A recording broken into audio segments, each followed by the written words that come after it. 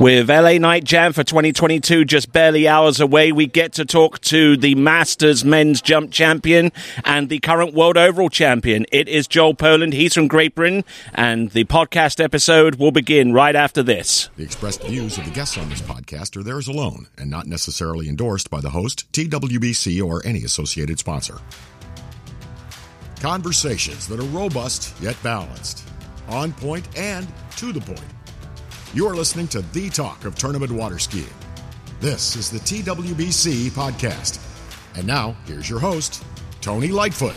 Well, greetings one and all, and welcome to this very special edition of the TWBC podcast. Special because the interviewee that we have for this podcast recently came through with the win in the Masters competition in the men's jump event, beating out the likes of Freddie Krueger and Ryan Dodd and the like to take the win. Notwithstanding the fact that he is a medalist in the jump event in the World Championships and the world overall champion himself. It is none other than Joel Poland. How you doing? I'm doing pretty well, Tony. How you doing? Not too bad, not too bad. Life must be pretty good right now for you. Yeah, life's been going pretty well. Can't complain. Good. All right then. So, let me clue our listeners into the situation that we have right now. We're here at Tri Lakes, out in the scorching heat. It's like about 95 degrees. The water is about the same temperature. It's a real pea soup out there. And Joel has actually just come off the water, and he's got his right foot immersed in an ice bucket. So with any luck, depending upon how long this interview goes on for, he might be hobbling along a little bit. But why do you have to have a foot in the bucket anyway? Oh, I'm just nursing a small injury. It's nothing too big, but I figure if I'm doing a lot of jumps this weekend, let's take care of it best I can on day one. Yep. So yes, some of that ice, that compression, and all that good stuff to try and lessen the painful extent of that injury. So a little bit of an injury, did you say? Just a sprain or something like that? Just. No, I just banged up my foot a while ago. It was actually surfing, of all things. Of all things. And just a silly little injury. It's not too big a deal. I mean, it'll fix itself pretty quick. I'm still young, in good shape. All right. So, what has the last few events been like for you? Because I mean, you won the World Overall Championship in September, and you hadn't skied too much in tournaments since, at least not at the tail end of the season, maybe the Mastercraft Pro or what have you. But what's it been like, with you holding one of the most prestigious of water ski titles, being the best all-round skier in the world? Looking at it now, it's incredible. I mean, it's a dream that I've had since I was a kid. After the Worlds, I was a broken man. I was completely destroyed. My body was giving up on me. Mentally, I was just done with skiing. And it was quite nice at the end of the season. I took the longest break I think I've ever taken off skiing. Without being injured. Took 6 or 7 weeks off. Went to England and just had a good time. Mm-hmm. Enjoyed the things outside of skiing. And it was really good for me because after a week I was so bored and I wanted to ski again. And then since then, I mean, the decision was made that this is what I want to do and this is what I'm going to keep doing for the next however many years I can keep doing it for. Okay, that sounds pretty good. Everyone needs a little rest and a break away from the sport, for a little while. But then came the start of the new year, and things, you needed to get prepared for the season to come. How's that? How's that at that juncture? I had a good start to the season. I came back and I went to Florida for basically a holiday with my family. We skied a little bit, but it was just light stuff. Very relaxed. I don't even know if I put my jump skis on. Just having fun on the water. And I remember I had a set actually in the boat. And I was skiing with Matt and my dad. And I don't think Matt told me a single thing that set. It was just me, him, and my dad just skiing, chatting the smack, having a good time. It clicked for me. This is exactly where I want to be. This is exactly what I want to do, and this is how I want to do it. I want to enjoy it. Skiing and having fun with it. I don't want to be that serious guy that I was going into Worlds. I was super serious. I was so focused, and that's not me. I'm a fun guy. I like having fun. So that set, it clicked for me. And then since then, pretty much every set I've had this year has been about going out and having fun and enjoying it. And my skiing's just skyrocketing. Like, since having that outlook on skiing, it's really taken over. Like, and I'm just skiing so much better because I love it now. Yeah, I've noticed that a little bit from the start of this season, and especially at the Masters, you know, because I mean, a couple of things stood out for me at the Masters. One, your side slide.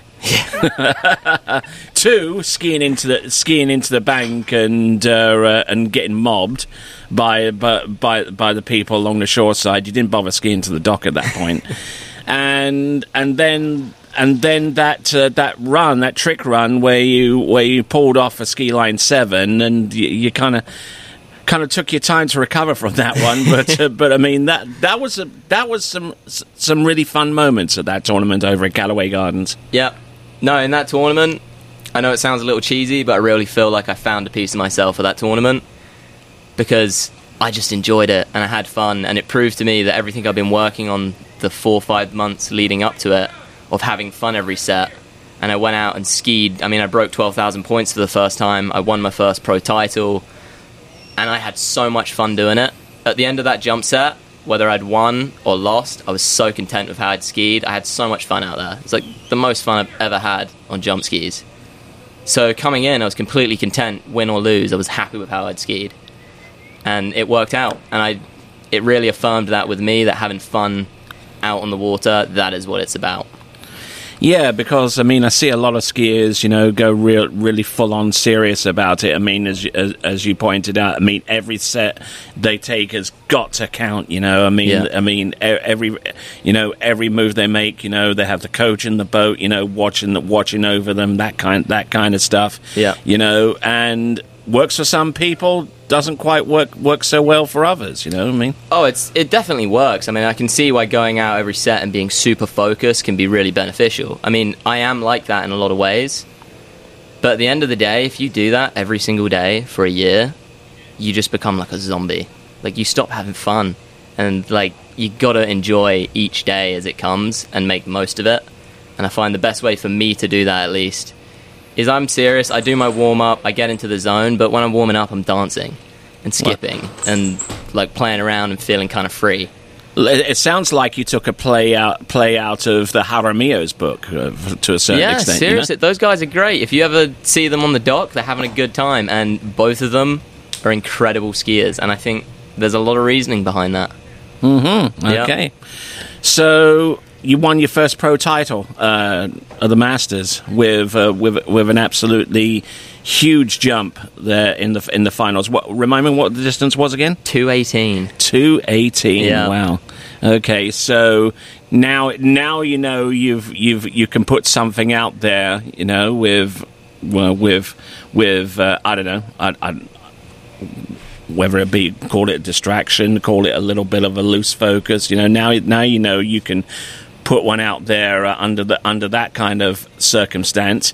Are you kind of giddy at the prospect of maybe punching it out over 225 or something like that, or getting closer to 70 meters? You know, my overall goal in jump is obviously to break the world record. I mean, I think anyone who considers himself to be a pro jump skier, that's their ultimate goal. But to get there, I've got to go 220, and then I've got to go 225, and then I've got to go 230. And if you focus on the numbers too much, you're going to get stuck at one of them. Mm-hmm. If you're working on the technique and what feels right and getting the good feeling for it, like if you're continuously building on your technique versus trying to chase a big score, the score's going to come. Mm-hmm. You got to have your eye on it. You got to know where the goal is, which for me is trying to break that world record. And it doesn't look like it's in sight at the moment, but I'm doing everything I can to go in that direction by just trying to go a little bit further each jump. Couple centimeters each jump, and if you keep doing that over time, it adds up.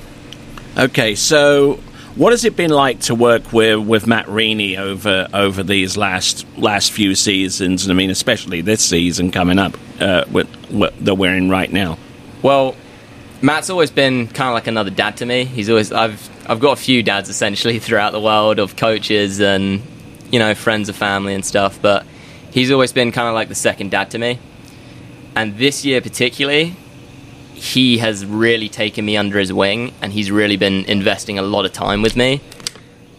And I've noticed outside of that, he's become like more focused on skiing. Like, it's like over the winter, he got better at coaching as well. Like, he went away, he stepped up his game, he studied water skiing, and he's come back, and he's just been able to like help everyone. Like, everyone at Matt's right now is skiing really well.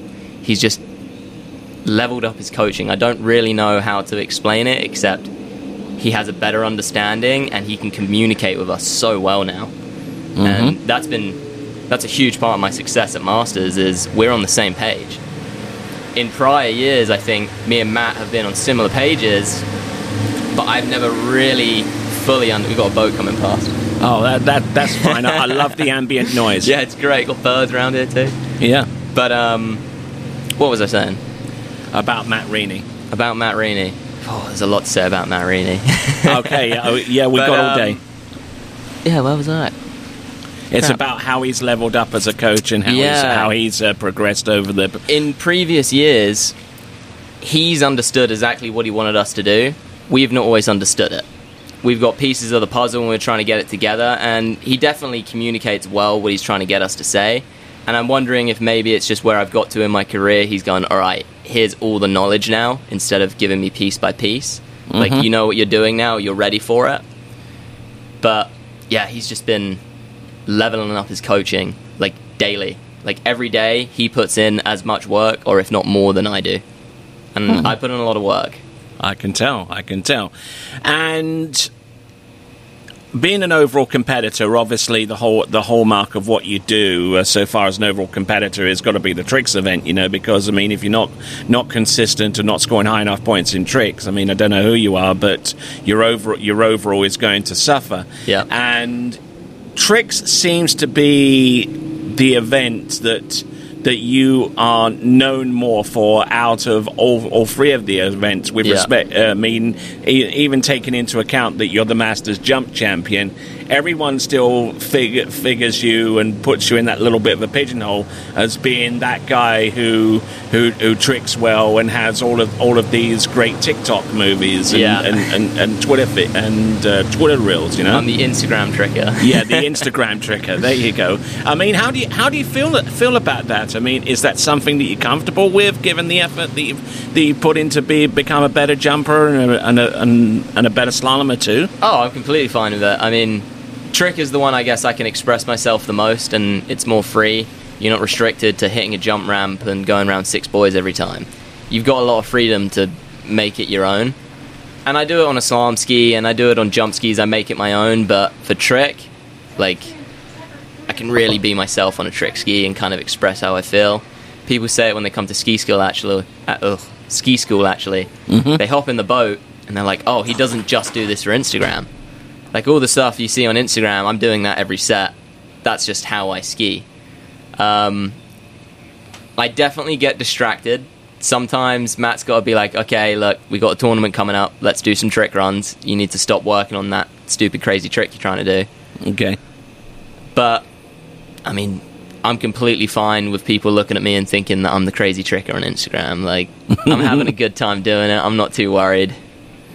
All right, then. So, talking about working on some newer tricks and that kind of stuff, what is potentially in the future for you? I mean, we saw you do the Ski Line 7 towards the end of your run at the Masters, that you barely recovered from, but I mean, you must have some other tricks in your bag that you're working on, or are you keeping that a closely guarded secret? Yeah, I got a few tricks I'm working on, but if I told you, I'd have to kill you.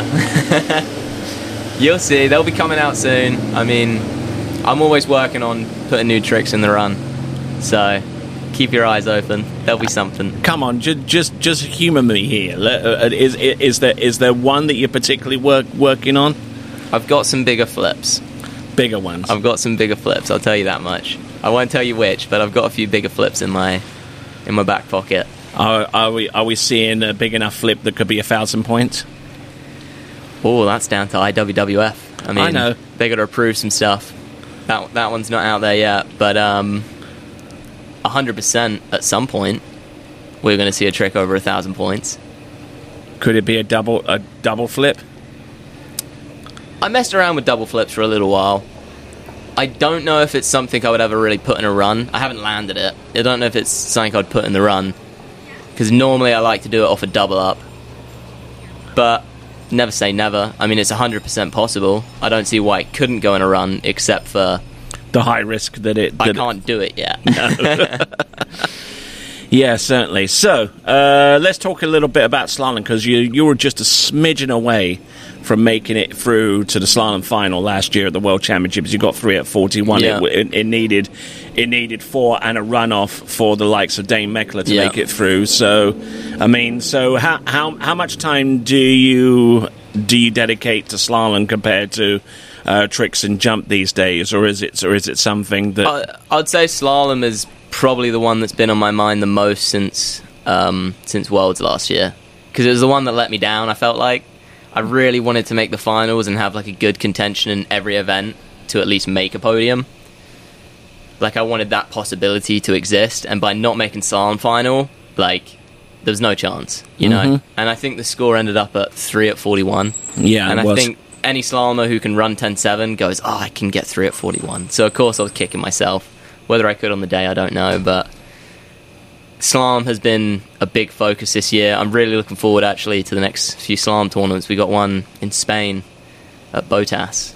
You're in a first opportunity to requalify yourself into the Masters in slalom. I wasn't even thinking about that. I just want to go out in slalom. Well, I had a slalom tournament at Swiss at the start of this year, and it went well. I slalomed well. I mean, I ran 10.7 2 rounds, but I went inside 2 on the first round, so it doesn't quite count. But I still ran 10 and got round all 6, except for 2 in round 1. Just, I guess. Which I was kicking myself for that. But yeah, I'm looking forward to like some good redemption this year and see if everything I've been working on is paying off, if I'm going in the right direction. Indeed. Let's go back a little bit. Yep. Last season, World Championships. Obviously, after the initial rounds, you got 3 at 10.25. You tricked. I think you tricked around about 11,000, something around about that range. In prelims, I tricked 11.6. In finals, everyone felt like flies, including me. It was just like a tale of attrition, wasn't it? Yeah. And Dorian was the one who came out on top despite all of that. Which is so cool, because me and Dorian, we both got our first World Championship title in the same Worlds. And I think that's so cool. Like, I mean, obviously I know he wanted the overall, but I think it's really cool. Like, I finished second in jump and first in overall. He finished first in trick and second in overall. So, like, we have the same medal count. I thought that was really cool for us. And I mean, despite all of that, you know, when it came down to the jump finals, Dorian needed a 72-meter jump to take the win. I mean, you'd just come off the water. You'd post out a distance that required him to jump a little bit further compared to the preliminaries. Were you honestly sweating bullets at that point? I was sweating my nut off. That was horrible. That was some of the worst 10 minutes of my life, just waiting for it. Yeah, with Freddie Winter about 2 feet away somewhere. Yeah, and I'm just standing there watching it, and all I can think is like, oh, I pray to God this is enough. But it really didn't feel like it. I mean, there was a nice little headwind coming around, and it's a big jump. Then in the prelims, I mean, I think he went 70, didn't he? He went 70.3. Yeah, and this target was actually increased to 72 meters. Yeah, And I mean, I put it out there as I was announcing the time that had he jumped 71.9, it would have been a dead heat. Yeah. It was. I wasn't even thinking about tying. I was thinking, please be enough, you know. And in the end, it was, and can't even explain that moment to you. I mean, it was a lot of work going into that tournament. But yeah, that was 10 minutes of hell. and you certainly came through, and I mean, you won the world overall title, the first world overall title for a British athlete since the likes of Mike Hazelwood. I know, that's cool, isn't it? Yeah. Bearing in mind, I grew up as well skiing with his nephew Rob. I mean, me and him, we've been great friends, and pretty much he was my biggest competitor growing up. Like, I owe a lot of my skiing to Rob. Growing up, he was pushing me so hard. I mean, he was always like right on each other's tails. I would beat him, he would beat me. So It's kind of cool that we're in the same era, isn't it? Yes, indeed. And Rob Hazelwood, I mean, he's skiing lights out in slalom events right now. He's going to be at the World Games in a few weeks. Are you in that tournament as well? I'm not in the World Games. I was signed up. I was so excited to go, and I have a wedding. It's my cousin's wedding.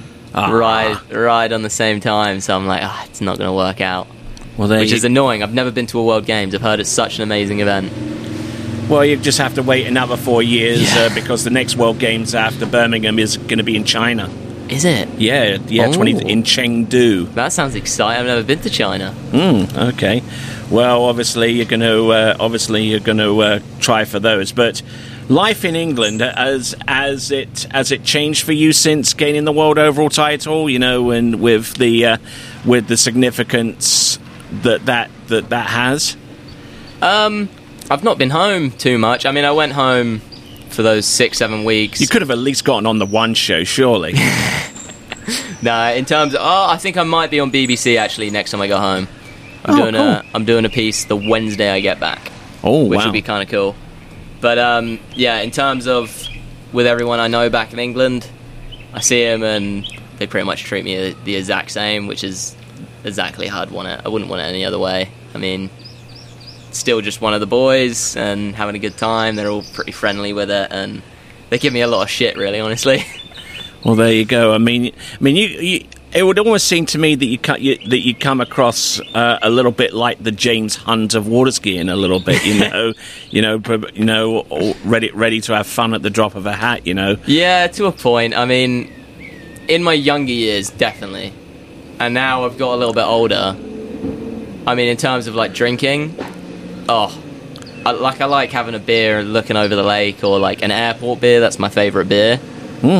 But day to day, I know that if I drink tomorrow, I'm going to feel like absolute arse, and it's really like put me off drinking. Like, I'm not massive into going on late nights out anymore. I mean, you know, when you go home, you see your mates, you go down to the pub and have a couple, but yeah, I've definitely matured in that sense in my life. Going down to the Dog and Duck or something like that. Yeah, what's ours called? The Black Swan. Oh, okay. The Black Swan. Or if you go up north to the railway. Oh, yeah. You've always got to stop into the railway if you're at Hazelwoods. Yeah, absolutely. It's a nice little watering hole just around Thorpe on the Hill. But this season, I mean, we're here at LA Night Jam. You're obviously wanting to try and put yourself in the top 5. You know, avoid having to go into the second round repechage to be a part of the nighttime event. How many actual nighttime jump events have you been involved in? Because I don't think you were at King of Darkness last season. No, I don't think I've ever done a King of Darkness at night. I did it when I was a junior. And we jump in the day or like at dusk, so it's kind of dark. I've done 1 Malibu Open night jump. I think I've done 3 Moomba night jumps. So I'm kind of used to it. I remember at Malibu I didn't jump very well. It was one of my first night jumps. But at Moomba I always seem to jump pretty well in the dark. But again, at Moomba there's a huge crowd, and I always seem to ski better when there's a really big crowd. We're going to have a fairly big crowd here in Zachary, so there's plenty of opportunity for you there. Yep. And I mean, after LA Night Jam, what does your schedule look like? Aside from the cousin's wedding, aside from the cousin's wedding. Which will forgive him for scheduling in the middle of the summer. We'll let him off. It's meant to be quite a nice wedding, bunch of rugby players, so it should be a bit carnage. But I'm heading back to Florida for like 2-3 days, I think till Wednesday. Fly out here on the Sunday. So I'll be back in Florida Monday, Tuesday, probably ski Wednesday, and then I go straight to Spain, which is going to be great. I'm going to see my mum for the first time in like 6 months. She's meeting me out there. And then I ski at Botas, that's trick and slalom. I think I get 4 or 5 days back home, and then I head out to France. I'm training there for a week for an overall and slalom tournament. Yeah, for that one in Lacanau, right? Yeah, the one in Lacanau. Right now, Red Bull's got a 4-stop overall tour going on, which I'm really excited about. I mean, it's awesome that we've got some overall events, and we've got Red Bull behind it as well, which is like so good for our sport. Oh, absolutely. So I'm going out there a few days early, get a bit of training in. Then after that, I head home, head to the wedding. And then the next overall event is in Canada. And right before, I've got my favourite event of the year, Herb's Cup. Oh, yeah, of course, yeah, because, I mean, let's not forget you ski for Radar, of course, you know, so, I mean, what has their support been like for your skiing up until now? Radar? Oh, yeah. Oh, I mean, I've always kind of been a Radar kid. Matt's a Radar guy, and he works with Radar, so when I started skiing with him, he got me on a Radar pretty quick. And they've always been, like, really supportive of me, and over the last, I'd say, 4 years, like, I got to know everyone on the team. And in Radar, it's not about your skiing ability, it's about how you are as a person. They're all about the lifestyle. Got another boat passing. No worries, just keep talking. They're all about the lifestyle kind of thing. So we go to the Radar shoots, or we go to Herb's Cup, and the reason that I love those shoots and I love Herb's Cup is because everyone that goes there is like-minded. They're all there having a good time. They're not sitting there super serious and can't kind of relax around. They're having a really good time, and I love it. Like, that's what Radar is for me. Like, they're more than just like skis. They're kind of like a way of life in a sense, and I think they're perfect for me in that way. How much input do you have on their ski design? You know, I mean, because I mean, their slalom ski is primarily designed by Chris Rossi, right? Yeah. So Rossi he understands how to build the ski. And he's like a genius with all that stuff. I mean, I was picking his brain. I only really met him for the first time properly earlier this year at the Radar shoot, and I was picking his brain a bunch, and like, the dude's a bloody wizard with skis. Like, he just understands them on a different level. I can't even comprehend it. I'm more of the guinea pig in a sense. I mean, they got a few guinea pigs. I'm one of the guinea pigs. I just kind of relate the information to Matt, and then he translates what I'm saying and gives it to Rossi, and then Rossi sends us a new ski. But I wouldn't say that I'm like lead design or anything like that. I'm still a guinea pig, and I'm completely fine with it, because I don't have to know what the ski's doing. I just have to tell them, this is what it feels like, and maybe it could do a little more of this, and I just kind of translate it to Why Matt. overstress yourself with thinking, right? Exactly. I don't need to worry about what the ski's doing too much. It seems to do the right thing for me. I love it. I mean, we've been putting a lot this year, for me at least. I've been putting a lot of work in as well on skis, and it's interesting to me how skis can affect skiing so much, and how if you get the wrong ski, it just doesn't quite line up. Like, you start having to change your technique. It might feel good, but it's not doing what you want it to do. Even though you make changes to the fin and all that kind of stuff. Yeah, I mean, I don't touch that fin. You don't touch your fin settings at all. Oh no, I've done it a couple times, and like, I forget to screw it in properly, and then it's like moving around during my set, and Matt's like, all right, step away. Like, step away from the fin. At one point last year, I had my binding like half an inch too far forward, just because I'm a complete mess with all that stuff. I'm good at telling you how it feels. I'm not good at doing the whole ski setup. That's just remarkable to take on board. Almost as remarkable as the fact that between slalom and tricks, you ski with the opposite foot forward. I do. What? Why? I'll be dead honest with you. When I started doing it, I just didn't know my lefts and rights. And I knew I had different feet when I skied, but left and right, I'm really dyslexic. Left and right has never been a thing for me. Even now, I have to like put my fingers up in front of my face and do an L and go, which one's right? And sometimes I don't even know which L's right because I'm dyslexic. So yeah, it started off just I didn't know any better. I was like an 8-year-old kid, and I learnt to trick on the cable. Does Matt have to remind you, hey, listen, you got your wrong, you're tricking now. You need to put the other foot in the binding. Now I'm better. I've got a tattoo on my right foot, so I always know which one my right one is. Yeah, I see it. So that helps me keep track a little better. The pineapple one is my trick foot. Not so much. I don't think I put the wrong foot in the binding accidentally for about 4 or 5 years, but I've done it a lot. When I was younger, I used to switch feet every set. I didn't know which one was which. I didn't know which foot forward I was. And yeah, I mean, I think it's good for you, though. There's a coach who, I think he's from Italy. I really need to find out who he is and have a conversation with him, because he believes that's the way. He thinks that's the way forward. If you're left foot forward for slalom, it's optimal, and if you're right foot forward for trick... Does he work with Matteo a little bit? I think he knows Matteo well. Like I don't know if he works... Claudio Bonatti? I honestly couldn't tell you his name. I've just heard rumours of this guy, and he's probably heard rumours of me. Well, if that guy is listening, be sure to reach out. Podcast at waterskibroadcasting.com. Get hold of me. I'd love to hear your thoughts on it. Oh yeah, absolutely. Now circling back to tricks, you ski on the Radar Graviton. Have you had much in the way of design input for that ski, or has it remained unchanged since its inception for you? Again, I'm the guinea pig. Matt... Because if there was one event where you could potentially have the greatest amount of input, it would be tricks, wouldn't it? Wouldn't you say? But I have no idea what I want the ski to do. So I ski and I just translate to Matt, and so does Paige, and when Whit used to trick, we would just translate how it felt and what it was doing, and he's got the idea of the concept in his head of what he wants the ski to do. I always find, though, that the Radar, I trick on a 41. Most people my size would trick on a 43. Yeah. Most people on my size will trick on a 55. My issue in trick is I can do really big tricks, but I've never been that quick.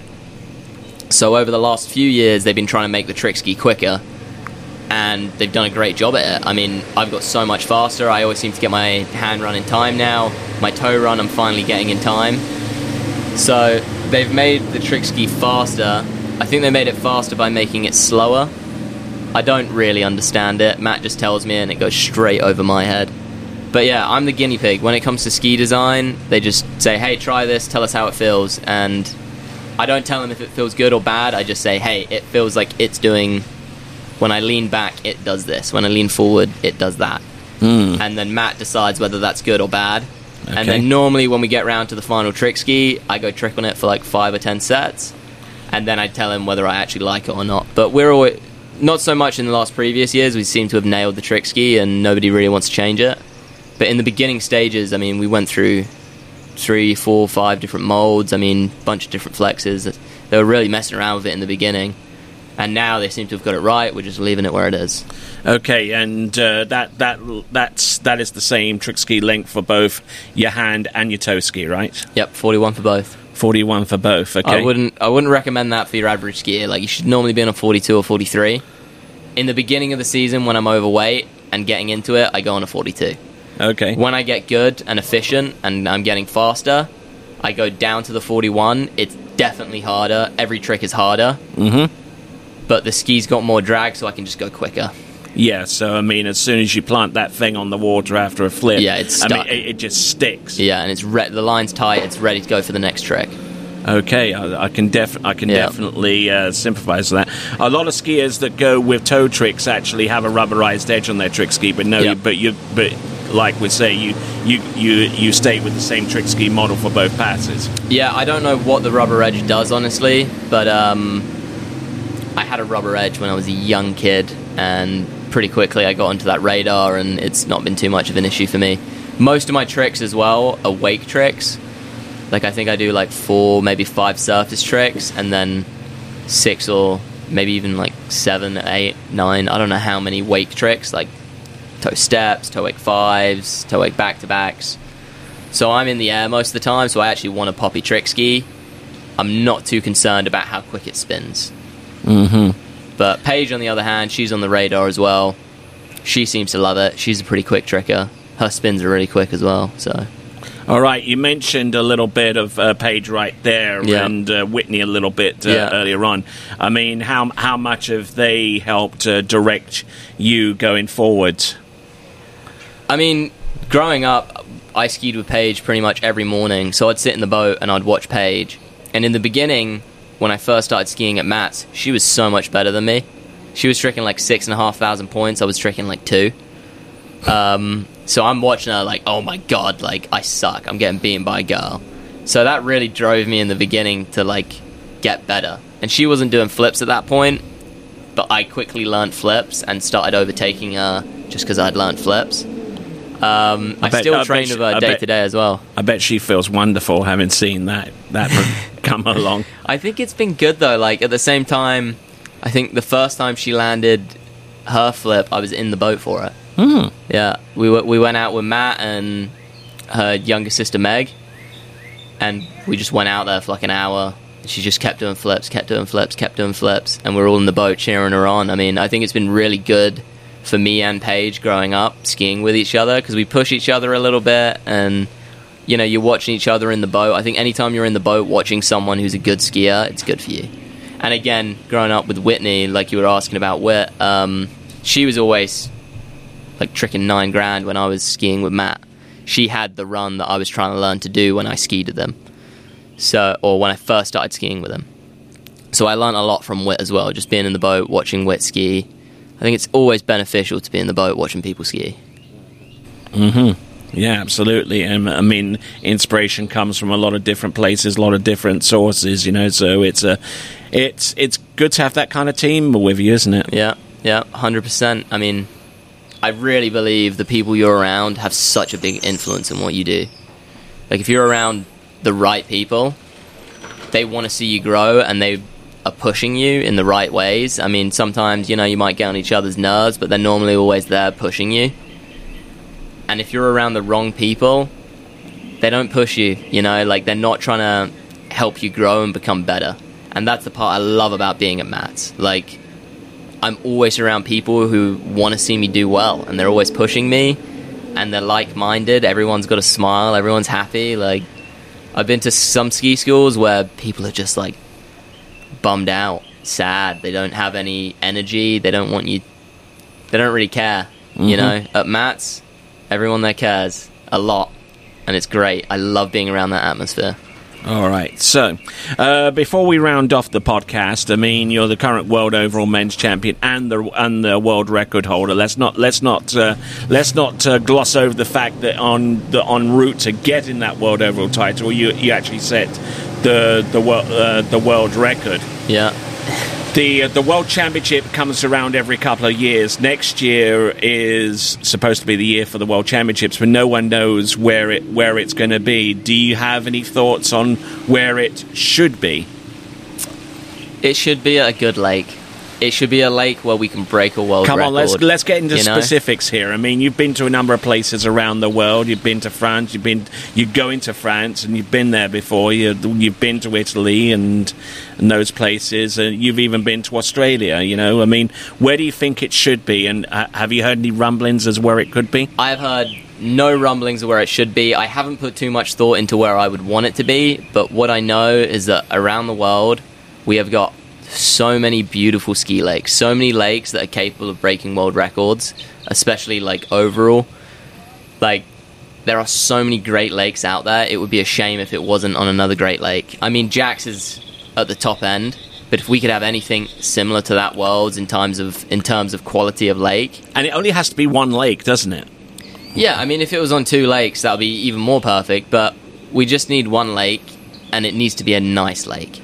Like, enough of this going to Malaysia, and I didn't go to France, but France, like, enough of these sites where it's dangerous, and they're like, oh, there's going to be a big crowd. Like, no, let's put on some good events. I mean, Moomba, I wouldn't say it's dangerous, but it's not perfect. But yeah, it's in the middle of a city. It's a huge crowd. We have two ways to go. Either go into the middle of a city like that, and we have a huge crowd like at Moomba, or go to a perfect ski lake. And if you can't get a river in the middle of a city, we should probably go to a perfect ski lake. Absolutely. I certainly agree with you there. As I said, we're rounding off. Excuse me, this podcast. Yeah, just let me grab a little bit of water. You're all good. I'm supposed to be announcing this weekend. That bodes well, doesn't it? Anyway, we're going to round off this podcast. I always give the interview, the person being interviewed, the chance to say thanks and acknowledge those people that have helped him or her along the way. So I'm going to give you that opportunity there. You know, there's a lot of people I would like to thank, but the people I want to thank today is everyone listening right now. Because you're the people that are really helping our sport. We need more people like you that are interested in water skiing and that are driving in their car and listening to it. Like, people like you, they're the ones that are making the sport go round. So I really want to thank every single one of you guys listening today. All right, then, and with that, this has been the latest edition of the TWBC podcast. My name's Tony Lightfoot. He has been Joel Poland. Until the next episode comes along, it is ciao for now. Thank you for listening to the TWBC podcast. Be sure to check out our website at waterskibroadcasting.com. Links to our presence on major social media platforms can be found there, as well as updates to our webcast and this podcast. Duplication or rebroadcasting of this broadcast without written consent of TWBC is prohibited. Subscribe to us on your favorite podcast platform and be sure to join us next time for the next edition of the TWBC podcast.